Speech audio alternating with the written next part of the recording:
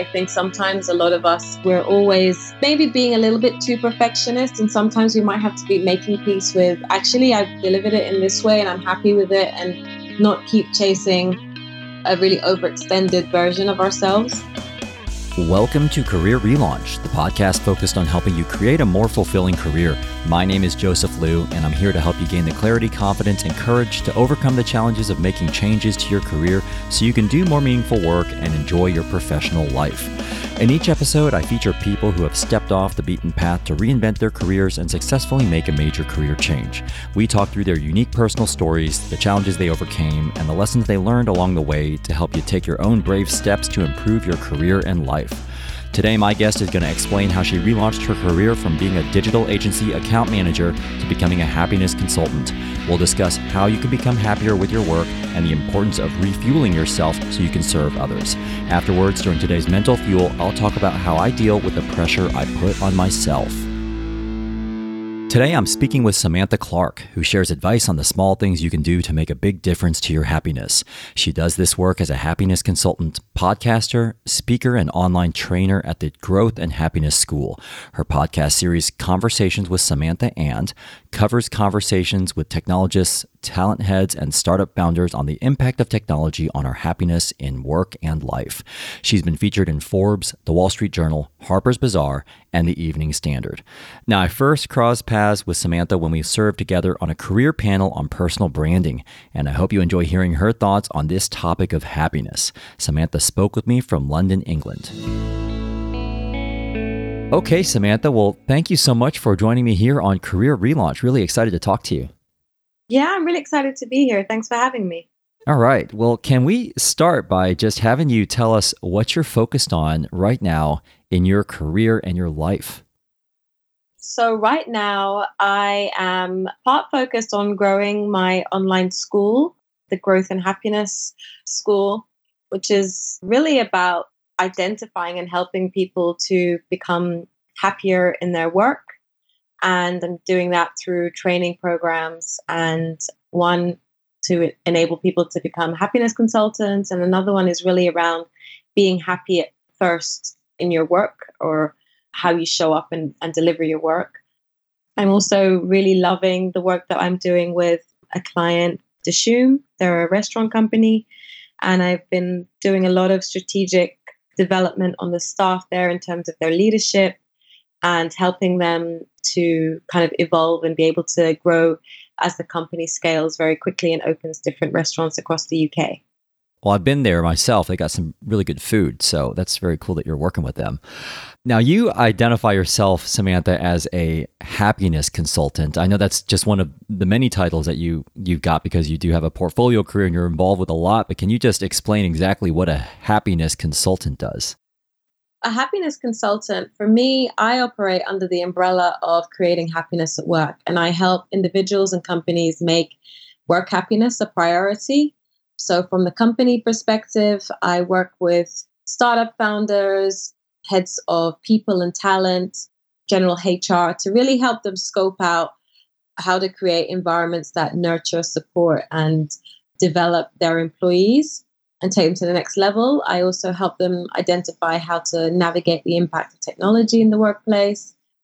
And for individuals, I'm a lecturer at the School of Life, and I run Guardian Masterclasses. And for me, my aim is to really help individuals figure out how they want to show up and think about their own work happiness as an individual, because I strongly believe that whilst I can help the companies really create better environments, I think it's an individual has the drive, and they should see it as their goal to really find ways of making themselves happy at work. So I run workshops around how to create a portfolio career, how to be more confident, how to communicate better and build better work relationships. That's essentially what I do in terms of happiness at work. Now, I'd love to come back to that because I know that you've got a lot of really interesting insights on how to fill your happiness tank and the impact that technology has on people's happiness. So I'd love to loop back to that topic because I know you've got some interesting insights there. But I was wondering if we could first go back, Samantha, and talk about what you were doing before you were focused on helping people become happier in the workplace, and talk about your time in agency account management, and then we can move forward from there. Can you just explain to me what you were up to before you were a happiness consultant? It's been a very interesting journey getting to this state of bliss in my own work happiness. I started out many moons ago as an account manager at a digital ad agency. And I really enjoyed the kind of branding and strategic thinking, but I felt like I was just a bit of a go-between between like the client and the creative. And I just didn't feel very purposeful in my work. And I also really didn't feel morally in tune with what I was selling. It was promoting a lot of sugary cereal brands and diet bars. And I just felt like every day, everything felt very meaningless. To kind of offset how I was feeling in my day job and how demotivated I felt, I spent my evenings retraining in footwear and fashion and history of design. I really thought that I was going to move into a career in making shoes. I started working in the factories on the weekends, and then I produced like my first semi-bespoke footwear line. And I loved it, but we went into recession. And the backers that I had found to kind of really help scale my business were suddenly very cool about the idea of launching a footwear label like in a recession. And so I started just helping people who had been made redundant or were kind of thinking about taking the leap to work for themselves to look at how to personally brand them. The issue was that as we were doing that and we were having a lot of fun doing a mixture of styling and doing a mixture of confidence building, they were just complaining about work all the time. I was listening to all these people and I finally felt like I'd found my place in the world in terms of what I was supposed to do for work. It sounds like what you're describing is this sort of natural evolution from what you used to be doing to what you're doing now, which is something you really love. Were there any particularly challenging moments as you were on your journey toward becoming an independent consultant that come to mind? First and foremost, I think it's having the confidence to go out on your own. I think I had the ideas and I was really relatable and approachable to people. And I didn't come from a very entrepreneurial family. You know, my parents were very much like, you should get a job and, you know, really, why aren't you saving for your pension and all of this kind of stuff. And I really wanted to, you know, I was carried away with the whole idea of figuring out how to be your own boss, how to create something from nothing. But there are a lot of challenges along the way there in terms of maintaining momentum, thinking about how you market and sell yourself and how you pitch in ideas and things like that. So for me, I think it was that kind of figuring out how I pull it all together when I didn't have any reference points. Yeah, I know what you mean. I've been on that journey myself, and I know one of the complicated aspects, especially when you're creating your own thing, is just trying to figure out how to package it all up and to also be learning as much as you can on the side. How did you balance all of that, like investing in yourself versus trying to build your business? Because I don't know about you, but I noticed that there's just not enough hours in the day to fill all that in. And also it can be really exhausting to do that. How did you manage that all for yourself? I had some positive and negative times around that. So I personally, I have sickle cell, which is like a blood disorder that can give you really painful attacks sometimes. And there was a period, I think it's probably 2012, I was really sick. And I basically had quite a lot of time in my hands because I was just in bed. And that's when I did a lot of my learning and I studied a lot of online courses. And then when I was kind of back up to speed and able to get running again, that's kind of how I managed to put the stuff in action. For me personally, I'm also very wary about how I manage my energy and my health whilst I'm kind of trying to work and deliver really good training programs or consultancy and also still be up to date. And so now I find that I really structure my calendar and I batch out time for strategy and visualizing and learning the same way that I've been thinking about how you automate your money when you're working for yourself. I've kind of been looking at how do I operate the same framework to learning and to having the discipline around that too. I think that's part and parcel of why I was very keen to put together the thoughts and the processes behind how you be happy first. That's key when you are a consultant, to really batch out your time accordingly and think about what's going to be right for your personal development, what's right for your business development, and what's right just generally for how you want to live your life and the people that are around you as well. So you're getting structured time for all and just being disciplined about it. Well, let's talk a little bit about your insights as a happiness consultant and this concept of energy. One of the things, Samantha, that you talk about is the importance of filling your happiness tank so that you can serve others without burning out, which I think is what you're just referring to. And we normally talk about people burning out doing work they dislike.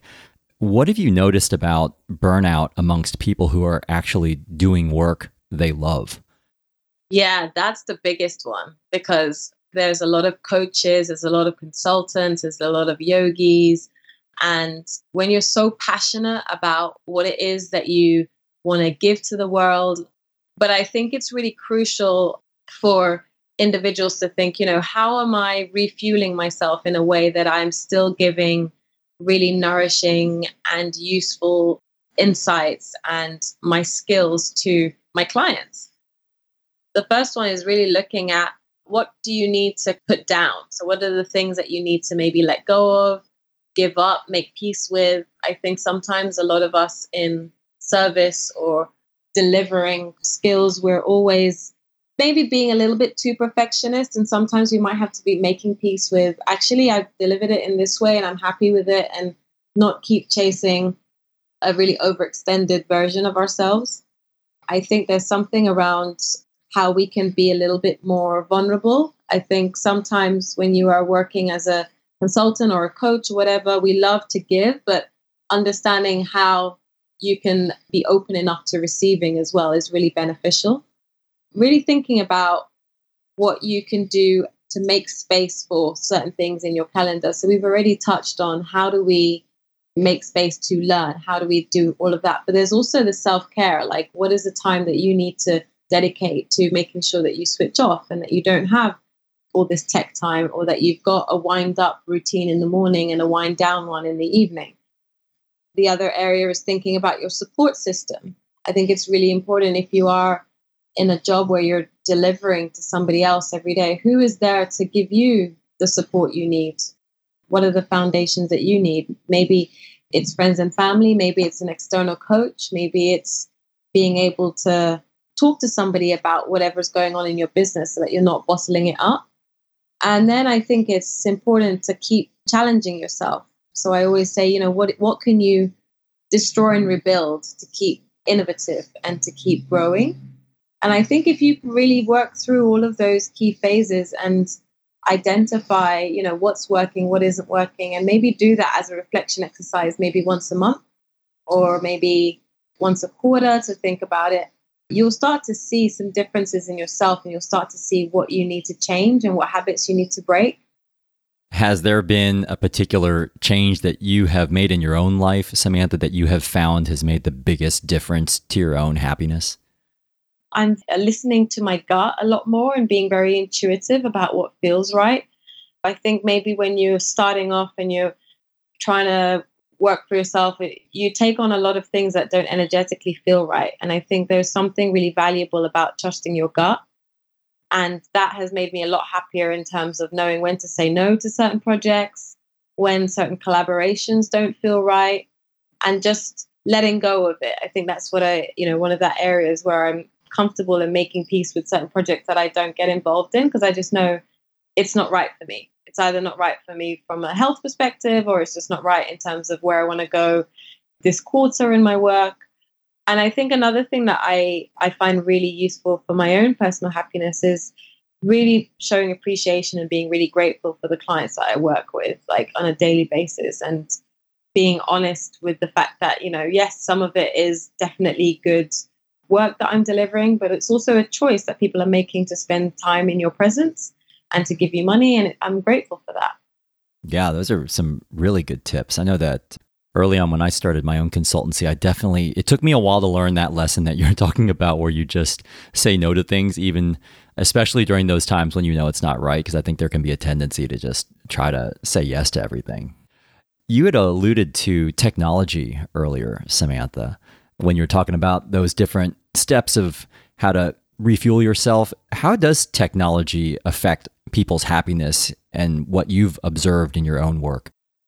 When we look at technology, it's so intuitive and useful to how we work. But at the same time, we have to think, is it serving me or am I serving it?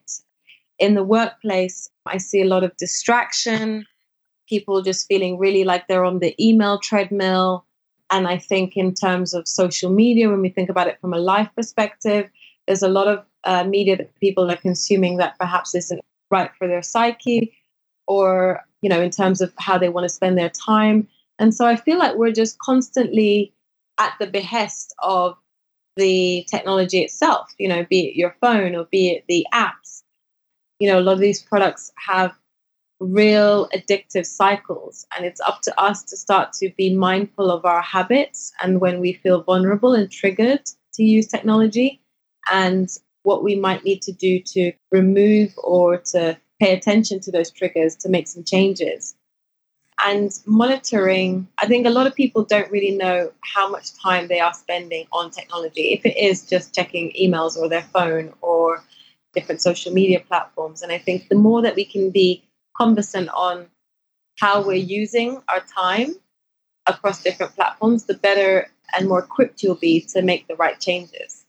That's great advice. I definitely have noticed myself, especially in the era of Facebook Live and Instagram stories, I almost feel this urge and pressure to check it, like that addictive nature that you're talking about. I definitely notice that I am having those sorts of urges, as much as I hate to admit it. So thanks for sharing some of those tips on how to manage that. I would love to wrap up, Samantha, by talking a little bit more about the Growth and Happiness School that you just launched. Can you just tell me a little bit more about the school's goals and a few of the topics that you cover? As a consultant, I've really been intrigued by how I can put myself in a place of positivity to be able to give to others. And I've always known for myself individually that you can't serve from an empty well. And I find a lot of managers, founders, yogis, wellness professionals, coaches, consultants, they don't always take the time to fill up their own tank. And, like we go on planes and they always say, put your seatbelt on first before your kids or whatever. I think it's really true. And so that course is what will be going live in 2018 to really give people the foundations of how can I put myself in a place of real positivity and strength and growth and happiness so that I can continue to flourish and pass the baton on to others. Well, if people want to learn more about your work, Samantha, or if they want to learn more about your Growth and Happiness School, where can they go? So my personal website is www.samanthaand.co, and the Growth and Happiness School is just growthandhappiness.co. Great. Well, thank you so much, Samantha. We'll include all those links in the show notes, and just appreciate you taking time out of your busy schedule to tell us a little bit more about your life as a happiness consultant, the importance of making sure you're taking care of yourself, and also how you manage your own happiness in the workplace. So best of luck with your work and with your new school. Thank you very much. Thanks for having me. It's been great. So I hope you enjoyed hearing Samantha's thoughts on happiness in the workplace, the impact of technology on your happiness, and the importance of self-care. Now it's time to wrap up with today's Mental Fuel, where I'm going to talk about my own struggles with overextending myself in my own career. Before we get to today's Mental Fuel, I wanted to thank Brand Yourself for supporting this episode of Career Relaunch. Brand Yourself offers simple tools and services to help control what people find when they Google you. To clean up, protect, and improve how you look online, visit brandyourself.com and use promo code RELAUNCH to get 50% off a premium membership. This is the part of the show called Mental Fuel, where I finish the show with a brief personal story related to one of the topics we covered today and wrap up with a simple challenge to help you move forward with your own career goals. So for today's Mental Fuel, I wanted to pick up on one of the ideas Samantha touched on about chasing an overextended version of yourself. And that got me thinking about the fact that I actually do this a lot myself. I'm generally more comfortable working toward tackling those goals I haven't achieved than just being happy with the things I have achieved. And I've actually thought about this a lot, and it's not really about me being ungrateful for the things I've achieved. I really do appreciate what I have in my life, but pushing myself is more about making sure I just don't get complacent. Because I've found that you never really know what sort of curveballs life can throw at you. or what can suddenly get taken away from you when you least expect it. So I really try not to assume I've ever got everything figured out, and I try not to fall into the trap of getting too comfortable with my achievements. I'll give you an example of how this plays out for me. When I think about my own business and self-employment journey, the majority of my income comes from paid speaking engagements and workshops I deliver at business schools, organizations, and conferences. And while this seems to be working fine right now, I sort of have this, call it productive paranoia, that all these gigs could suddenly go away all at once. Now, this hasn't happened yet, but it could happen. So a while back, I was basically taking on every single engagement that came my way, every one-on-one coaching client, every speaking opportunity, and every workshop someone would propose, sort of as my way of making sure I had some sort of a buffer and to avoid having all my eggs in one basket. Now, on the one hand, I actually think this sort of always hustling mentality is good. Constantly pushing myself to do more, pursue more, and achieve more keeps me on the front foot. It allows me to come at my work from a place of confidence, and I think it also allows me to just feel like if things did fall apart, I could at least say I was giving it my all every step of the way. But on the other hand, this constant hustle can be exhausting. I really did overextend myself a couple years ago, and it drove me to the point where I was both mentally and physically burned out, something I talked about in episode 16 with Salonia Tedros. So I was back in San Francisco last summer, and one of my friends asked me how things were going with my business. And I said things were fine, but that I still felt like I wanted to secure this gig or write for this publication or reach a certain level of listenership on my podcast. And she finally interrupted me and asked me, okay, so have you defined what exact level of achievement would actually make you happy? And she reminded me that I actually had achieved what I had described to her the year prior, but now it seemed like I was still not happy with where I'd gotten. And that's probably because I hadn't actually clearly defined what I would consider success.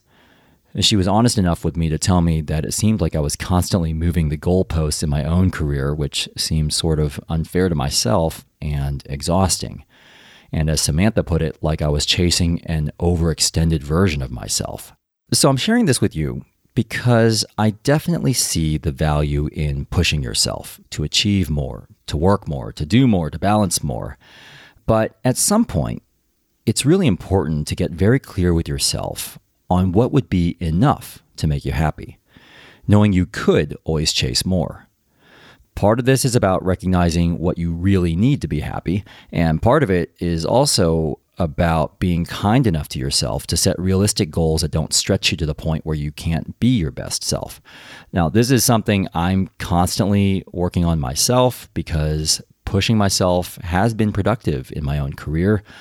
But at the same time, I can see the value in setting realistic goals that don't push me beyond my limits. So it's something I hope this episode can help you think about too.